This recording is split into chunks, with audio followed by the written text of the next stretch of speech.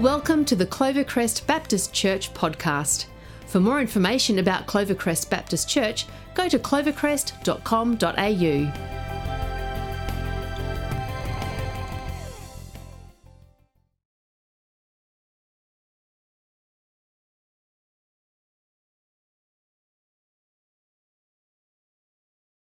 Anne. So good to be with you this morning, and I want to start by saying thank you to the leadership of Clovey for trusting me, and I want to thank God that He is with me, because I need to let you know that at the moment I don't know what the sermon is. I know, not because I'm unprepared, but because of the way that we're going to do it today. I don't know about you, but I love stories. I loved my Year 3-4 teacher when I was at Birdwood Primary School. Her name was Mrs. Herman. And at the end of every day, she would gather us as a class on the floor in front of her. And over 2 years, she read for us the Famous Five and Secret Seven. Books that perhaps at the moment aren't politically correct, but I loved that time. The community of sitting together with my classmates, listening to my teacher read the stories, being immersed together in stories. I loved it. Growing up, my dad loved to tell stories. He told stories of what it was like growing up in a very poor family. My dad's father, my grandfather, he only had one leg. He was unable to work. And so there were times when they would be sitting around the table thanking God for food that actually wasn't in the house at the time, and how God amazingly provided for them. I love listening to the stories on the other side of my family. My mum's dad was severely wounded in World War I, and he was left to die on the field until another man from Kersbrook came past, saw him and said, "When it's dark, I'll come back and get you." And he was rescued, and he spent a year in Harefield Hospital in England, and then returned home, married, and was able to have a family. Both of my grandfathers struggled with pain, but were men who showed courage. And I love to listen to the stories of their faith and how that shaped them, and then how that in turn has shaped me as a person. I loved going to my Sunday school classes at Gumaraka Baptist Church, where we went regularly up until the time that I left school and we moved down to the city. My first Sunday school teacher was Miss Billingsley, and I love listening to her simply tell the stories of faith that we find in Scripture. I loved the little activities that she would have for us. And then as I grew, other Sunday school teachers, Christian Endeavour leaders, youth leaders, helping me to explore the narrative of Scripture and what that can mean for me. Stories shape our lives. We all are shaped by story. Our own stories, our family stories, our cultural stories. Some of the stories that we're shaped by are perhaps not all that great. But for us as followers of Jesus, there is a story that shapes us, that we are immersed in, and that's the biblical narrative. From the time that God created through to the time when Jesus will return again and make all things new. That's the narrative that you and I belong to. And over the last few years in my work as a chaplain in a school, one of the things that has grown passionately for me is this belief that we need to immerse ourselves more and more in those gospel narratives and in the biblical narratives. And yet, as a community, of faith communities, I think that there is a sense that we read familiar stories, we have favourite verses, but we don't immerse ourselves. And we don't sit with some of these amazing stories and see what God has for us. So this morning, friends, we're going to sit with one of those stories and see what God has for us together, okay? So, in a moment, I'm going to start telling a story. I want you to listen to the words, not because I've crafted it in any special way, but just listen for the story. For many of you, it will be familiar. For some of you, it may be new. But as I'm telling the story, I want you also to notice objects that I put out on our very large story mat. Normally, a story mat that I would use would be on a small table with a group of kids sitting around me. So I want you to imagine that your kid's sitting on the floor in front of me with a very small story mat, just blown up a little larger. As you listen and as you watch, notice what is happening within yourself. Is there a word? Is there a part of the story? Is there an object that captures your imagination? That makes you wonder, makes you think. Maybe there's something through which God wants to speak to you today. Let's see what he's got for us, shall we? So, pretty early in the story of God's people that began through the man of Abraham, we find a young boy. Now, I'm not really quite sure whether this young boy was self-centred or whether he actually was a little naive in the way that he came across to people. He was one of 12 brothers, and he was the eldest of 2 boys born to his mum. And because he was the eldest in that particular part of the family, he was actually really important to his dad, Jacob. His dad was Jacob, his grandfather was Isaac, his great-grandfather was Abraham. So really early in the story, really early in this long narrative of God's people. He was loved by his father, and maybe Dad was a little silly because he ended up giving to his son a beautiful coloured coat. Now, normally, a special coat that was crafted and given to a son would be given to the eldest son. You see, it wasn't a work coat like all the other kids had. This was actually a really special coat, a beautiful multicoloured coat. Our friend Joseph wore it proudly. But of course, all the other brothers saw that, and they were jealous, and they hated the fact that Joseph seemed to have this place in their father's lives that they didn't have. Maybe Joseph was a little silly too in the way that he told people about dreams that he had. He told his brothers and his father about a dream where it was like they were out in the wheat fields, and his bundle of wheat was in the middle and everybody else's bundles of wheat were bowing down to him. Brothers and father heard this and thought, well, that's a bit precocious. What's he going on about, thinking that we're all going to bow down to him? And then another dream where sun, moon and stars were all bowing down to him. The brothers, their noses were really out of joint. And one day, Dad sent Joseph out to the field just to go and check on the brothers. They saw him coming. They weren't thinking too kindly towards him. They said, let's grab him. Let's do away with him. And we can go back to Dad and we'll tell him that a wild animal has taken him. But one of the brothers says, no, don't kill him. Let's put him in the well. Put him in that ditch down there. While that brother was doing something else, the rest of the brothers noticed some traders coming past, heading towards Egypt. Let's make some money, they thought. So they ended up selling their brother Joseph to the traders on the way to Egypt. And so here's our friend Joseph, no longer wearing his beautiful bright coloured coat. That was taken back to Dad, and a story was woven about how a wild animal had taken him. He was actually put in leg irons, and he was taken as a slave to be sold in Egypt. Life wasn't quite turning out the way that Joseph thought. Dad back home was beside himself because his son, he thought, had been killed. Joseph finds himself in Egypt, and they take him to the market where the slaves are sold. And he's sold into the home of one of the leaders of the army of Egypt. The man was called Potiphar. He was high-ranking, he was very important, he was quite a wealthy man.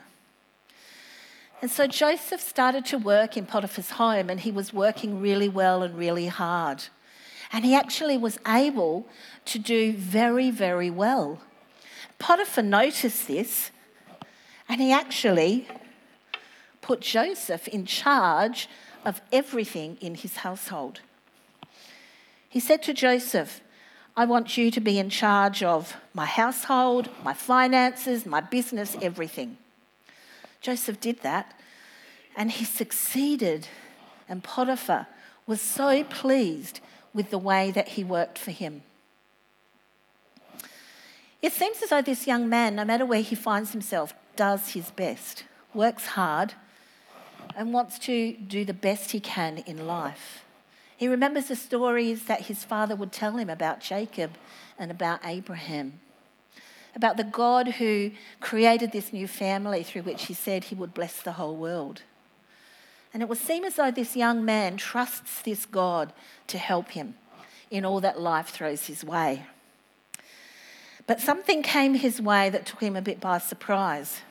You see, Joseph was a lovely-looking young man. And Potiphar's wife noticed. One day, while he was working, she came to him. And she reached out and she tried to take his hand. She tried to seduce him. Now, this was a bit tempting. Gorgeous woman, no one else was in the house. But being a man of integrity, he ran away. And as he ran away, she grabbed a hold of his coat and it came off of him as he fled. But she didn't like that. And so she started calling out, help. And she accused him of having attacked her. Now, of course, Potiphar, who had been trusting Joseph with all of his household and all of his finances and all of his business, he was so angry. But the sad thing is, Joseph had remained a man of integrity. He had not abused his place and he had not fallen into the temptation. And so we find our young man, sold as a slave, risen to a great status in Potiphar's house, now finds himself thrown into jail. I don't know about you, but if I was thrown into jail, I would feel a sense of having lost all hope. And yet it would seem as though this young man still has this sense of integrity, that he still makes sure that he's trusting in the God of his father and his grandfather. And he's making sure that he allows his life to be focused and centred on God. And to do his best no matter where he is. So here he is in jail, hard work to do, but he allows himself to continue to do his best and he rises up. And the governor of the jail notices how good he is. And after a bit of time, he's asked to look after the whole jail. Make sure that it runs well. Make sure that all the prisoners are doing what they need to do. Things are going well. While he's in jail, two people talked to him about dreams that they had. They were two people who had been working in Pharaoh's court. Joseph listened to the dreams and he was able to talk to them about what those dreams meant. One of them, through the dream, found out that he would actually end, his life would end. And the other one heard that his life would be saved and he would be released and go back to work in Pharaoh's court. That all happened. Joseph remained in jail. Time went by. He continued to work hard. He continued to care for all of the things of the jail until one day he was summoned to go to Pharaoh's court. You see, Pharaoh had had a dream, and Pharaoh wasn't sure what this dream meant. And the cupbearer remembered, this guy in prison who told me what my dream meant, he can probably help Pharaoh. So he goes to see Pharaoh, Pharaoh talks to him about these weird dreams. In one, he sees really fat, healthy cows, and he sees little skinny cows. And the skinny cows eat the fat cows, but they don't change weight. And then he talks about a dream where there are grains of wheat, fat, luscious grains that are dry and shriveled. The dry and shriveled ones take over the big, luscious ones. What does this dream mean? Joseph listened to it and he thought, I know what that means. God is telling you that for 7 years there will be an abundant harvest. The rains will come, the crops will grow, and the harvest will be rich and full. But then will come 7 years.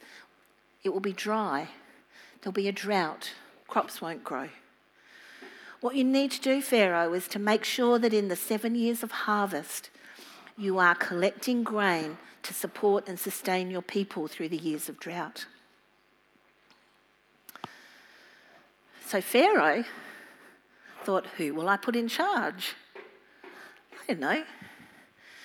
And so he took a special robe and he took his gold chain and his special ring and he placed them on Joseph.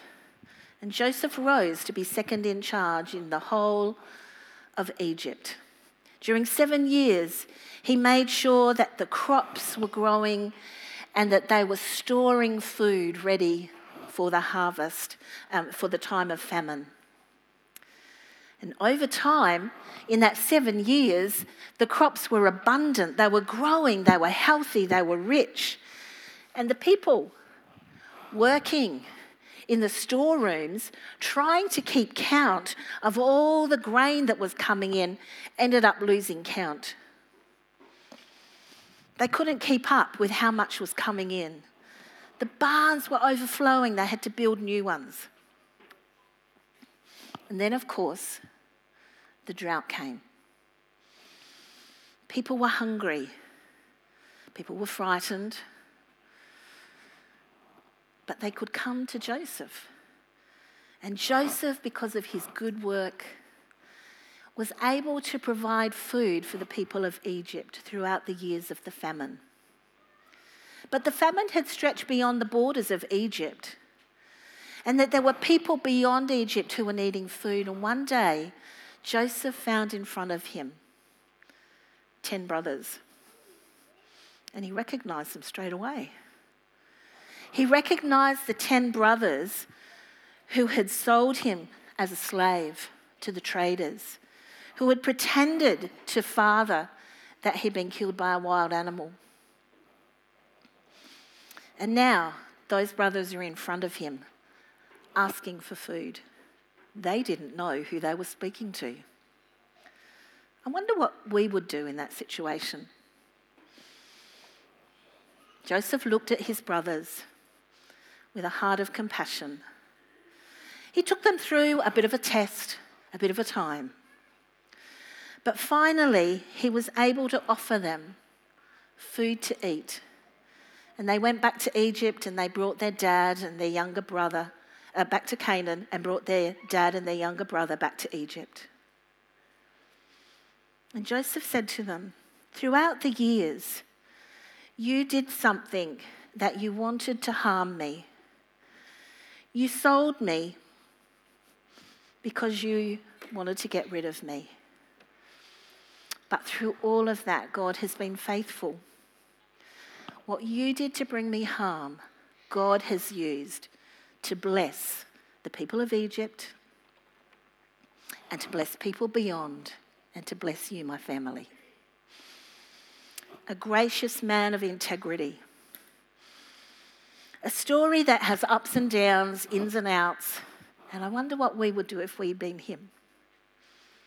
And as you've listened to that story today, as you've wondered, as you've watched objects go onto the stage, as you've heard the words of the story again, what stands out to you? What part of that story might touch just one little part in your life today? Is there an object that makes you go, this is what I feel God's saying to me today, or I'm wondering about?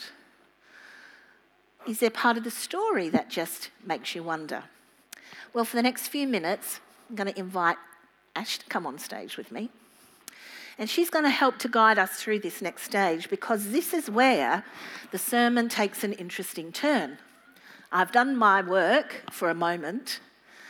What we want you to do is to reflect on this story. Sit with it for a moment. What part of that story is God saying something to me about, or to us about? Ash is going to talk us through the technical way of us being able to bring that back to the stage. And then I'm really going to be trusting God that as you respond to the things that you see on the stage, that God will show us something new that he wants us to take into the week. So Ash, how are they going to do that? Thanks so much, Catherine. So like Catherine said, we're going to do something a little bit different. So everyone online, this will be super easy for you. And everyone in the room, I trust it'll be easy for you as well. We're actually all going to jump online and share our reflections in the online chat. So if you have a device with you, you're allowed to get it out. Bring out your device in church. If you don't, that's okay. We still want you to participate. We're going to have a couple people in our team just in a second to help us out. So while you're preparing your device, and while you're preparing your thoughts, I'd actually love to ask Catherine to give us an example, because sometimes it's helpful to have a sense of maybe where we're going. So Catherine, do you have an example of what you would maybe reflect in the online chat today? Yes, I do. And it's always different. I've told this story a few times, and each time I've done this, something new, something different even sits here for me. So there are a few things that I wish that I had time to talk to you about, but the one that I want to talk about is this one here, the lovely little pink dress. Representing Potiphar's wife. In our culture today, the word consent is really important, and we see advertisements even on TV talking to us about talking to one another about consent, about respecting each other in relationships, whether that's as young people or as older people. The thing that strikes me as I look at this story from centuries ago, right back at the beginning of God creating this family, the people of Israel, consent was even an issue way back there. And the interesting thing, the flip here, is that it was the female who was the perpetrator and the victim was actually the male. But what stands out is that Joseph was a man of integrity in relationship. Maybe he did a few silly things back here in the way that he kind of wasn't careful in the way that he shared what God was showing him. But it would seem as though all the way through this story, he is really respectful of relationships, recognising that God has created us for a relationship with himself, with each other, and with ourselves individually. And I think that this dress for me represents that strong sense of Joseph, knowing who he is in relationship with God, relationship with other people, and relationship with himself. Awesome. So there's an example. You don't have to put that long of a reflection in the chat. Please don't freak out. What we'd like you to do is put a word or a thought, and then Catherine and I are actually going to draw those together, and we're going to explore and unpack some of those just like Catherine did. So maybe the word integrity, maybe consent, maybe relationship. We want you to think about maybe an object that stood out to you, a character in Joseph's story, a word, a theme, whatever is resonating with you right now. We would love you to take some time to think about that, to pop that in the online chat. We're going to come back together. Families with kids,